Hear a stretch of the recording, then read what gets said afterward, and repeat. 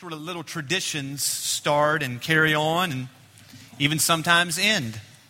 When I was just a child, my parents did this thing, and maybe some of you do this, and maybe some of you don't. We have different things that we do with our families, but what they would do is on the side of the wall, they had a long piece of tape all the way to the ceiling, and every birthday, did you do this? Every birthday, me or one of my 4 other siblings, one of us 5, would stand up with your back against the wall and put a little knife above your head and make a little mark, okay? And you write down Mickey, age 10, okay? And for each one of us, they would do that.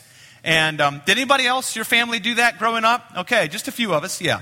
So I remember really clear they were looking at that and just being very, maybe confused or just amazed by it. A lot of things just really struck me, okay? Like, for instance, why didn't it start at 0? Why wasn't there, why was there a line, like nothing between, birth and age 2 or 3? Well, how tall was I when I was born? I remember thinking this when I was just a kid. Look, I was really bored, okay? We didn't have a PlayStation or any of that kind of stuff, all right? So you had to find something to do. And I remember just looking at that and thinking, why did it start there? Why not smaller, okay? But I also remember being very perplexed that the tape didn't go high enough. I mean, what happens if we're taller than this? What if I'm more than 8 feet tall? I remember almost fretting over this, like, what are we going to do if we get above the ceiling? What are we going to do?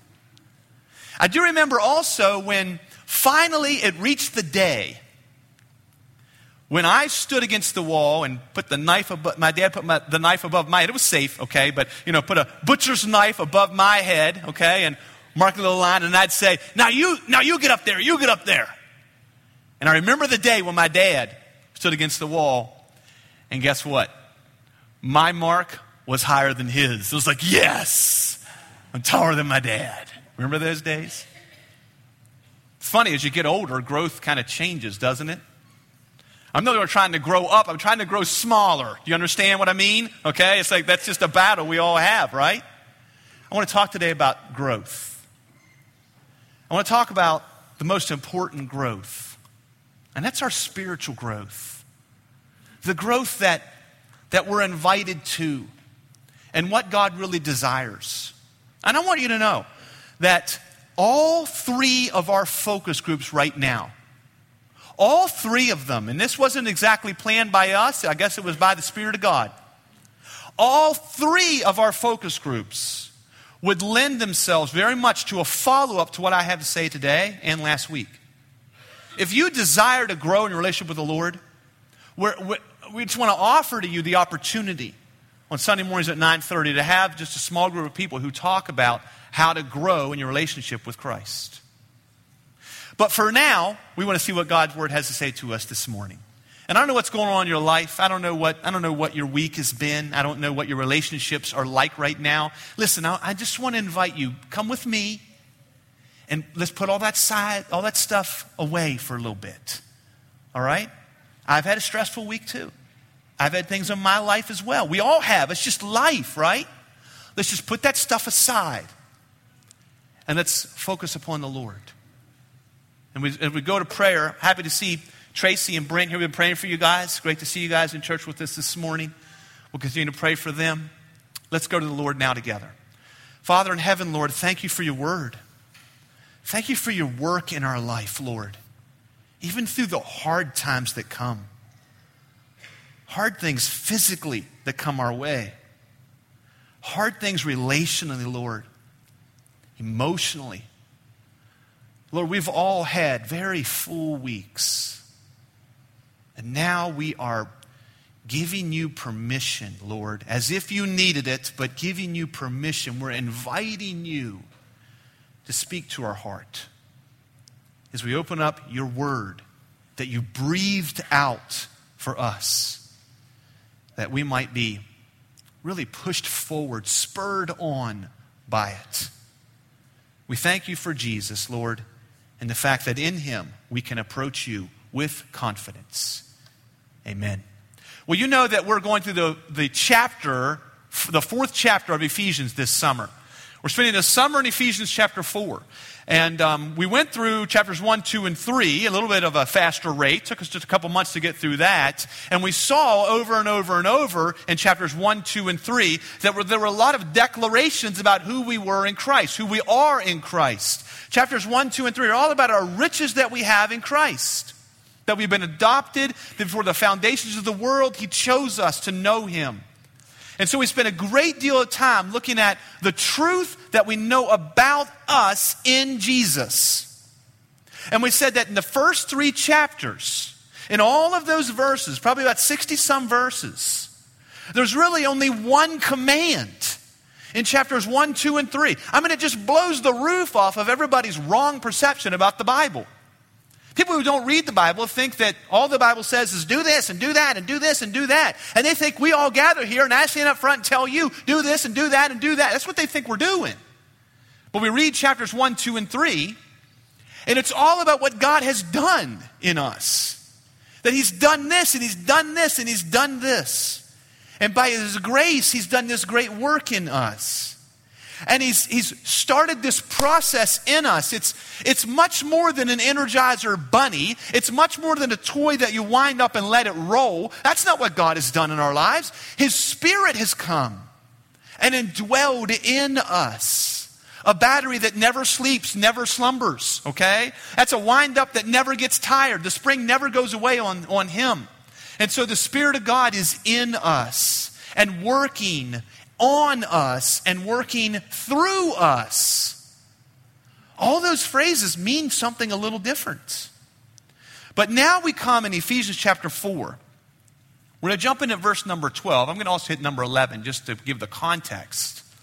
We're going to read through verse number 16 and see the main tool that God uses in our life to mature us, to grow us up. That's what we want to talk about today. To not be children, but to mature in our relationship with God. To grow up.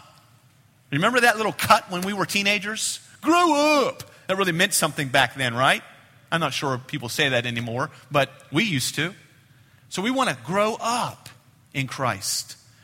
Verse number 11 through 16, let's read it. I think I got most of the verses for the screen. You can follow along there, but I invite you to open up your Bible to Ephesians chapter 4. And He gave the apostles, the prophets, and the evangelists, the shepherds and teachers, to equip the saints for the work of ministry, for building up the body of Christ, until we all attain to the unity of the faith and of the knowledge of the Son of God, to mature manhood, to the measure of the stature of the fullness of Christ. There's a lot of phrases in there, a lot of ofs. Okay, don't let it mess you up there. Now 14, we're going to see what it looks like when this is happening. Verse 14. So that we may no longer be children, tossed to and fro by the waves, and carried about by every wind of doctrine, by human cunning, by craftiness and deceitful schemes. Rather, speaking the truth in love, we are to grow up in every way into Him who is the head, into Christ, from whom the whole body, joined and held together by every joint with which it is equipped, when each part is working properly, makes the body grow so that it builds itself up in love. Now this passage in verse number 12 starts with a very important word for me as a pastor, as a shepherd teacher. And that's the word equip. We talked about this last week. I'll just remind you about what it was. And before I go into it though, I want to clarify one thing. We are all called to live out what this passage is calling us to. We are all called to this. In many respects, you are also called to equip people to do what this passage is calling us to. I don't want you to think that equipping is only for Pastor Lowell or only for the pastor elders. In reality, this is what God is doing And he is inviting us all into this process. It's what God is doing on the earth. Now, in a special way and in a technical way, this, quite honestly, is really my job description. This is what I do. You might wonder, Lord, what do you do all week? People have asked me that. What I'm called to do is to equip the body to do the work of the ministry. Let me tell you, it's an unhealthy church. It's an unhealthy church where the pastors are outdoing the work of the ministry. That's an unhealthy church. Now, don't get me wrong. I love serving. This morning I was talking to somebody who's working in a nursery. And I said to them with all honesty, I said, I'd love to switch you places. It'd be so cool to hold those. I think I would really enjoy doing that. You just hold those babies and maybe pray for them a little bit, but just look at them and just smile. That sounds like a lot of joy in that. There's nothing, I'm not saying that I won't or haven't or shouldn't do that. I'm not saying that at all. But it's an unhealthy church where the pastor or the pastoral team is doing all the work of the ministry. So that begs a question. That brings a question. Well, then, who does the work of the ministry? Do we hire people? Do we have, what do we do? You know the answer. You know the answer.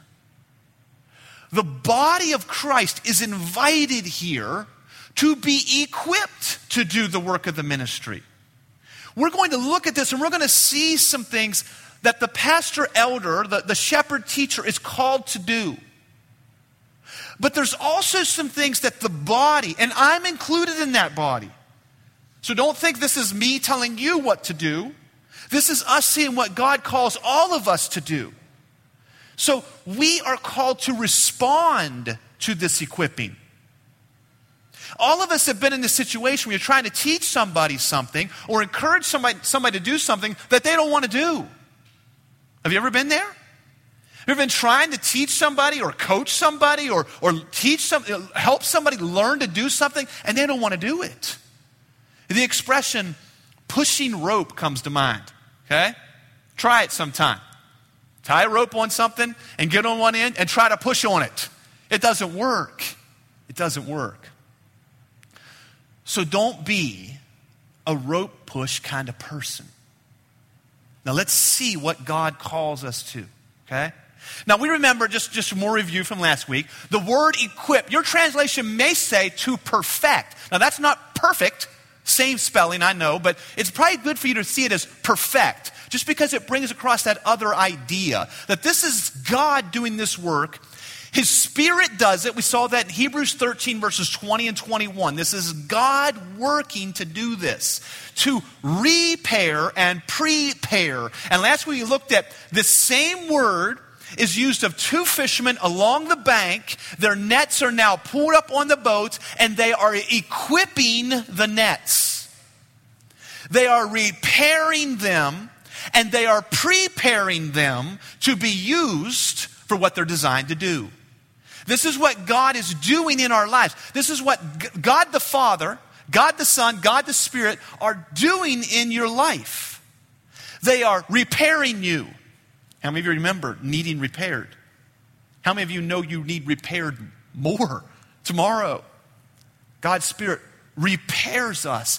And in that repairing process, He prepares us.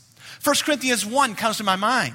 That as God comforts us in our suffering, He then uses us to comfort other people when they go through that similar suffering.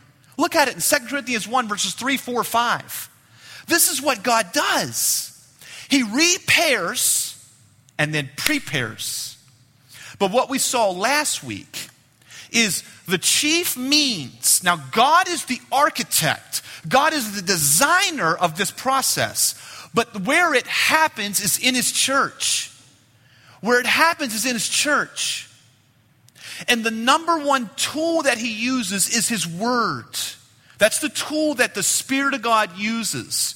And we trust that when people like myself or one of the other members of the Pastor Elder team or a member of the body or a believer here opens up God's Word, that this is occurring, that God's Word is doing this. What I want to look at today is when this is happening, when this repair and prepare, when this equipping occurs, when the rope's being pulled, not pushed.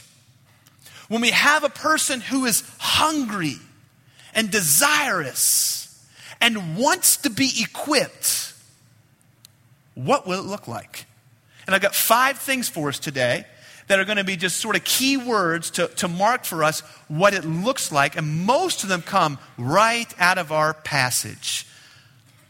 It says in verse 12, to equip the saints for the work of the ministry, for the building up of the body of Christ. Verse 13, until we all attain to the unity of the faith and of the knowledge of the Son of God. The first thing that will be evident when we have an attitude that allows ourselves to be repaired and prepared, when we have an attitude that says, yes, I want to be equipped, is there will be unity. There will be unity. Now it's important, very important for us to understand what this means. So I need you to do me a huge favor, and that is listen to what I'm going to say right now, because you think you know what I mean and you don't. You think I mean, let's all link arms and we'll all be friends, unified. That is not what this means. Now, it might look like that, but that is not what this means. So, right now, you are in danger of thinking you know what I'm going to say. So, brain goes off and you think about lunch and you miss it. Okay? Let's see what it says. Until we all, so notice it's everybody. We all, every single believer. If you are a believer here this morning, this applies to you. Until we all attain to, it doesn't just say unity. See, if it just said until we all attain to unity, it would mean let's link arms. We are the world, 1989 or whatever year that was, right? That's not what it says. Until we all attain to the unity of the faith and of the knowledge of the Son of God. And in reality, here's what it actually says. Listen now. Look at your passage. Until we all attain to the unity of the faith and the unity of the knowledge of the Son of God. This unity is defined. It's not just some, kumbaya, everybody get along, let's just all be buddies. That's not what it means. It defines it. And I want you to look back at verse number 3 of chapter 4. Bring your eyes up the page a little bit. Notice it says that we are to be eager to maintain this. So we're hungry for this kind of unity. It's just not something that just happens. We're actually hungry for it. Well, how does it happen? It happens from verse number 13. The unity of the faith. Now, this word unity, okay, what it means is same, okay? It means to believe the same. But it's important to understand what it means. And actually even further, it means to believe to believe the same as if you were the same person is what it means. It means as if you were the same person you believe. Now, it's very important to understand, though, sort of the antecedent of this unity, the thing that is unifying you. It's not saying this is not a call for you to believe the same thing as me. It's not a call for me to believe the same thing as you. It's a call for all of us to believe the same thing as God. You see the difference? The unity of the faith, not unity of law. Not you're supposed to believe the same thing I do. So by golly, get in line. That's not it. It's the unity of the faith. This is not saving faith. This is not I put my faith in the Lord Jesus Christ so I am saved. That's not what this is. This is the whole body of knowledge that there exists that's been revealed to us through God's Word. And we call it the faith. There's truth out there that God has revealed through his word. And when we understand it, when we come to know it, it unifies us. This is not, hey, believe the same thing as me. This is, hey, let's all believe what God has told us. This is why it's important that when a shepherd teacher is teaching, or when you're leading your Bible study or your focus group or at your house, that the source is the Word of God. It's not what I think. It's what the Bible says. The unity of the faith. That's what unifies us. Nothing else will. You know that, right? Nothing else is going to unify you. If you're waiting for all of us to have the same interest, to all of us have the same home, the same economic position, for all of us to have the same education level or the same experience, or to all of us to like the same things, that's not happening. Because God appreciates diversity. Look around at us. We are very different. But the thing that unifies us is the faith. And not just that, but also knowledge of the Son of God. Now, this is a very intimate word, this word knowledge. It's used in the Septuagint, which is the Greek translation of the Old Testament. It's used for Adam and Eve's sexual relationship. That Adam knew his wife, and she conceived and had a child. So it's a very intimate word. It's why we say intimacy with God here all the time. This is the thing that unifies us. It is the faith that's revealed to us through his word and our knowledge of the Son of God. The knowledge that we have of Jesus. The experience we have of Jesus. Now, I want to clarify this a little more, but I want to give you a little bit of a warning that I see in our sort of circle of Christianity. There's a bit of a problem in our kind of culture, okay? And it becomes this, that we think it's all about what we know and not who we know. This is not calling to us to know more about God. Knowledge of the Son of God, knowledge of the faith. This is not God saying to you, so, buy more Bible study books and find more commentaries and listen to more sermons. Let me be very just frank with you of what this is really calling you to do. Obey. It's obedience, folks. It's obedience. It's obeying the faith. Say, how do you obey faith? You live out what you claim you believe. You live it out. When the bullets are flying, where the rubber meets the road, when life happens, I'm going to believe what I believe. I'm going to live what I believe. I'm not going to bring up some circumstance, but God, you didn't know about this one. You didn't know about this. You didn't know about this, God. See, that's not the unity of the faith. The faith is what God has taught us, what God has shared with us, found in his word. Found in his word. And this is the rock we must stand on. And that's what unifies us. So when it's really, really tough, okay, it's hard. Relationship, physically, emotionally, it's hard. If you haven't experienced that, you must be asleep or something, or like age 3, okay? Because life is hard. And in those moments, you got to be standing on what you say you believe.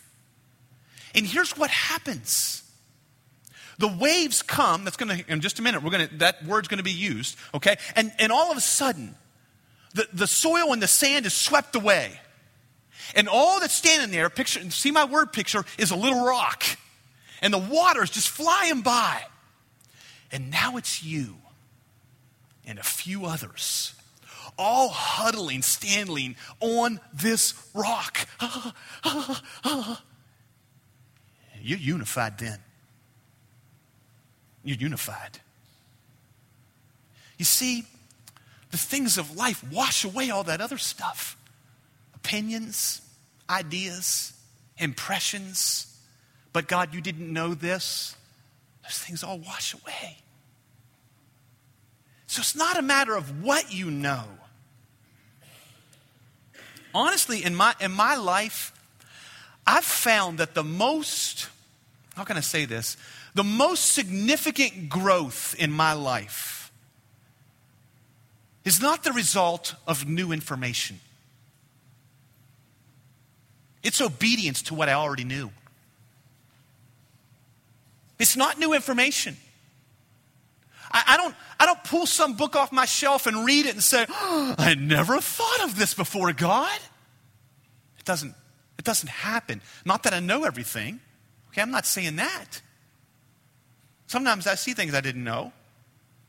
But the growth occurs when I obey what I've known for a long time. I'm not to be selfish. I'm not to desire my way. I'm not to insist that I'm first. Oh God, help me to be humble, like you, like Jesus, and take second place. See, that's where spiritual growth occurs. That's where this growth occurs. And so an expression, which remember this unity, is together with Him, together with Jesus. That's where unity comes from. We're all together with Him. Trying times come. Let's keep going. Next word is the word identity, okay? Look at it with me. Until we all attain to the unity of the faith and of the knowledge of the Son of God, to mature manhood. And here comes several of these phrases, and you can get lost in them. So stay with me. I'll try to help you with the inflection of my voice, but stay with me here, okay? To mature manhood, to the measure of the stature of the fullness of Christ. So what are we seeing here? That maturity occurs when God allows our identity to be that of Christ. This is Christ-likeness. This is walking as Jesus walked. This word stature in verse number 13 simply means, it can mean age, but it can also mean just size, height, girth, okay, the size of an individual. So what we're saying here is that our belief, the belief that we have, the unifying belief that we had in the previous phrases of what we believe and our knowledge of the Son of God, obeying Him, Him bring us through suffering, Him bring us through challenge, and He comes through us again, and now I know I can trust Him. And so what happens is that experience, as we walk our life in that way, we grow spiritually to the stature of Christ. So we're being like Jesus. It's all through the Bible. Paul said, you imitate me as I imitate Christ. Paul wrote in Philippians 2, have the same mind in you that was in Jesus. Philippians chapter 2. 1 John chapter 2, verse number 6. Walk as Jesus walked. Jesus in Matthew chapter 5. Be perfect as your Father in heaven is perfect. You see, this is the goal. Romans chapter 8. Conforming us to the image of His Son. It is all through the Bible. All through the Bible. This is what God is doing.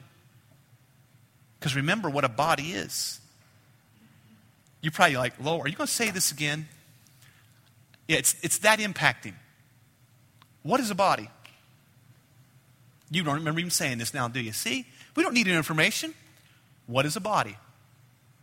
A body is the means for my spirit to operate in this environment. Without a body, I can't operate in this environment, right? Can't happen. Watch what happens when somebody dies. Their spirit leaves the body And that spirit has no expression in this environment. That's what a body is. We are the body of Christ. What is that? That is the means for the Spirit of Christ, the Spirit of God, to operate in this environment. That's what casting crowns meant. We are the body. That whole song, I'm not singing it for you. That's what it meant. That's what the song means. Our identity, God is growing us. He's invested in you. He's invested in you becoming more and more like his son. And listen, this is what we, all of us, pastor included, this is what we've got to long for. This is what we have to long for in our life. It makes a rope pull rather than push. I want to be like Christ. Moving on. My next word, and this is just walk like him. Now, for each one, I kind of have an expression that I want to just point you to. Actually, just to wake you up, go back to Philippians chapter 3. Actually, go forward. It's the next book. Philippians chapter 3. I want you to see here an important point. I don't want to miss this.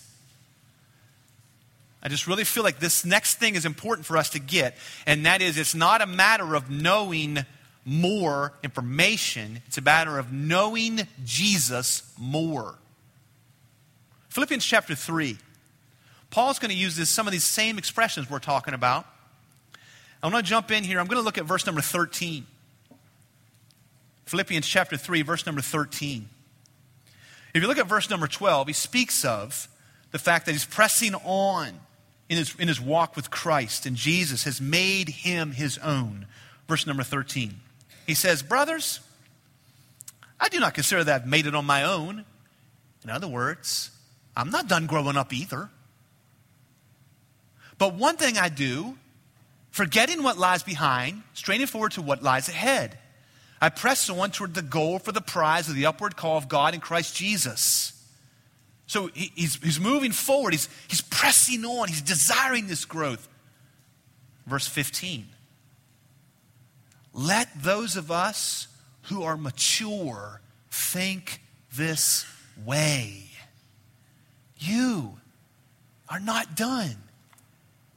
Think this way. Think, God, reveal you in me. Take the suffering that I'm in. Take the challenge that I'm in. Take the joy that I'm in and make me like your son here. Make me your ambassador here. I've got the mind of Christ. Fill my stature with that mind. That's what we're being called to. Okay, go back to Ephesians now. Next word. Next word. Comes out of verse number 14. This one isn't directly in there, but you'll see the concept. Verse number 14. So that we may no longer be children, tossed to and fro by the waves and carried about by every wind of doctrine, by human cunning, by craftiness, in deceitful schemes. We're talking about things that, as we have an attitude to be equipped, that God will place in our life. These are markers that God will do them. We'll be unified. Okay? Our identity will be that of Jesus, but this one is stability. Stability. Have you ever been swimming with a 2-year-old? Oh man, they cannot keep up. I tell you. They fall way. I'm just kidding. I've never done it either. You should see the horrible looks I was getting. But that's the expression we're seeing here. This is a young child. This word is not a 13-year-old. This is an infant. This is a baby. Tossed to and fro. You know, watch a child in the back of that car seat. That's why they got those big things on the side. You know, their head's going all over the place, right? That's what we're being warned against. Because life is coming, folks. Like a locomotive, it's coming. And we need to be so settled in what Christ has done in us and who we are. We're unified in the faith. We're unified in the knowledge of the Son of God. Okay? Our identity is Jesus. That's who I am. I'm a Christ follower. And this brings stability. Stability. The contrast is interesting. It says, so that we may no longer be children. So in other words, this is your default position. Your default position is that of a child. Not because you were born as a baby. He's talking to adults here. And he's saying, listen, you're going to be like a child. You brand new believer, you just put your trust in Christ. Or maybe you've been a believer for a long time. You just haven't matured. Do not be surprised that you're so easily blown over by the winds and the waves of your life. It's part of immaturity, and you'll grow. You'll grow. And honestly, here's how it works. You get tossed over here, and you think, maybe I'll try this. And then God allows suffering, challenges, discipline to come into your life, and you get back over here. And you grow up a little bit. We make a little higher mark on the wall, and you go over a little, and all of a sudden you drift over this way. And God, maybe through the body, through a believer, through a friend, says, no, come over here. And you come over here, and you grow, your stature grows a little bit more. The mind of Christ is now invading more of your body. Now, I find it interesting, we've got 3 warnings here. 3 warnings. Let's look at them quickly, okay? Tossed to and fro by the waves. That's one word in Greek, which is interesting, but that's beside the point. And carried about by every wind of doctrine. That's the first thing. By human cunning. That's the second. By craftiness and deceitful schemes. That's the third. I spent some time thinking about this week. What does that really mean? What does that mean? I'm going to take a crack at it. Every wind of doctrine. Here's what this is. Now, doctrine is just the word teaching, okay? It's just the word teaching. That's all it is. And I think what we have here is we need to realize that there are people who will come into our midst who, under the umbrella of Christianity even, will teach us things, doctrine, that's false. It's false. Now, some of it's easy to see. You know, Joseph Smith is the way to heaven. No, he's not. He's not. Jesus is the only way to heaven. But people will come and they will directly teach us things that are false. And we need to recognize them and identify that and honestly get away from it. We need to avoid that because it'll toss us for all of a sudden you don't know what you believe. You know, I don't think probably if you're a believer, you're never going to give up on the fact that Jesus is the way to heaven. I realize that. But you allow false teaching to come into your life and your witness will be destroyed because you won't really believe it anymore. You'll be convinced of false doctrine. And then your own conviction is weakened. Now the second one says, human cunning. Human cunning. Now this word cunning is where we get the word cube. Think of a dice, okay? A die, I guess. A pair of dice. Think of a pair of dice that are not equally weighted. They cheat. And a gambler or whatever now steals your money from you from throwing this crooked die. That's the word cunning. That's that word. It's to cheat. This is those who slip into our life and honestly, their point is purposely vague. They cover up the truth a little. They want to distract you with something else, away from what we know that God has said, what God has said that is. And then the last one, because I want to get through this, craftiness and deceitful schemes. This is now a plan. This is like a planned approach. This is a cult, another world religion, the 5 pillars of Islam, whatever you might want to say. This is a plan. We have a systematized plan that will take you away from the gospel. All right, test time. I got 5 options. I want you to know which one of these they are. Okay? Is it wrong teaching, human cunning, or a systematized plan? Okay? First one. God is love. So he would never hold someone accountable for rejecting him or for sin. He's love. He wouldn't hold someone accountable. Which is that? You got to watch out for these now. You can see that's wrong, right? Now, I identify that as human cunning. Is it true that God is love? Of course it is. Yeah. But it's taking that and pulling it out and manipulating me in what I believe. Be careful of manipulation. That's what this human cunning is. We go to the Word. What does the Bible say? Here's another one.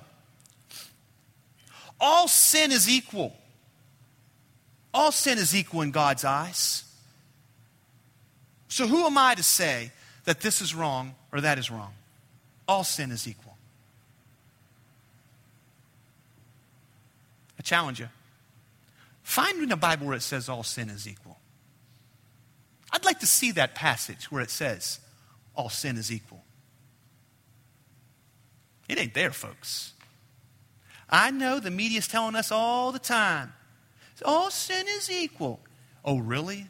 Then why did Jesus say, woe to you, Chorazin? If what had been done in Sodom and Gomorrah had been done in your midst, they would have repented.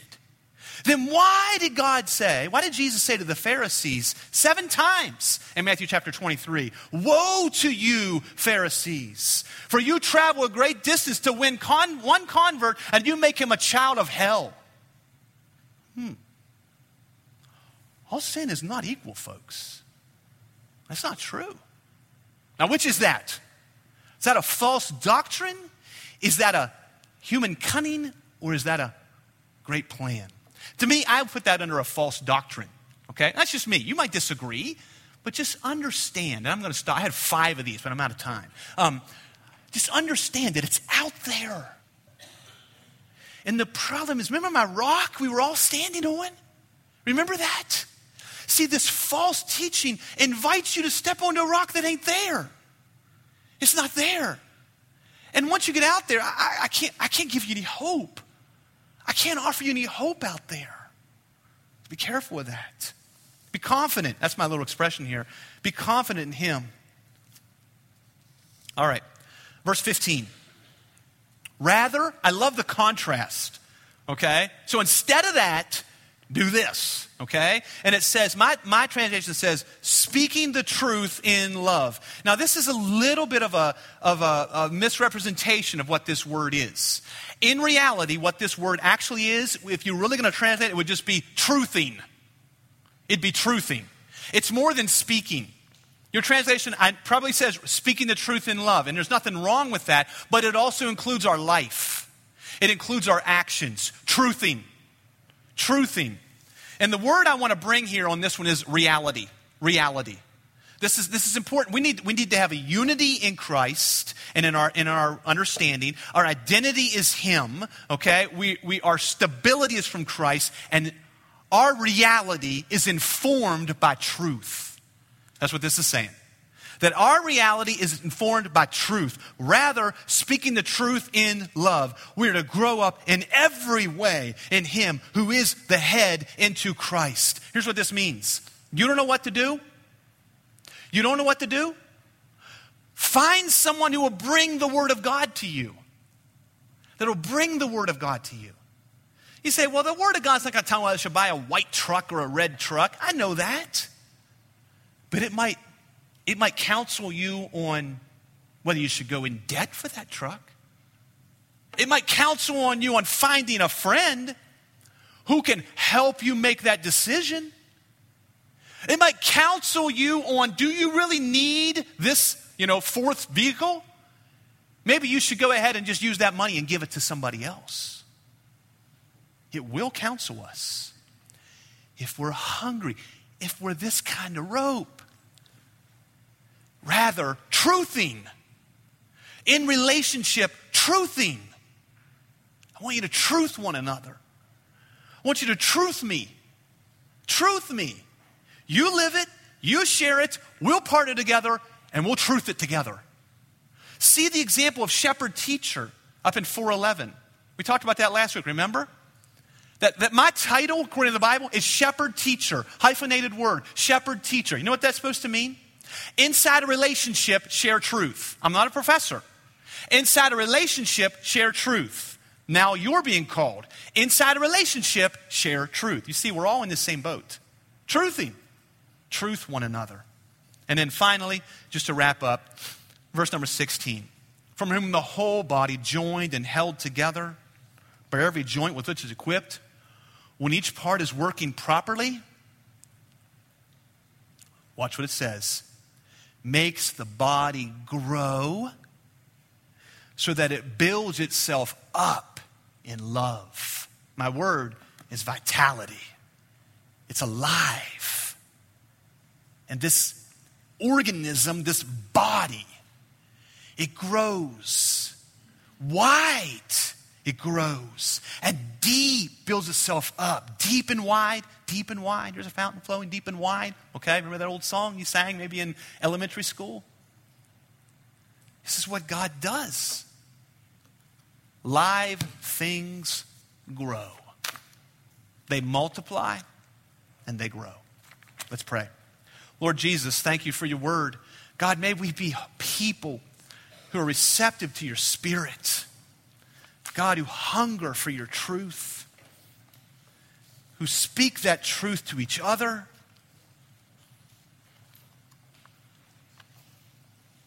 Who build our lives on the rock of you, of Jesus and your truth. Because no other place, no other rock, no other Lord is worthy. You are King. And we want your kingship in our life. In Jesus' name we pray. Amen.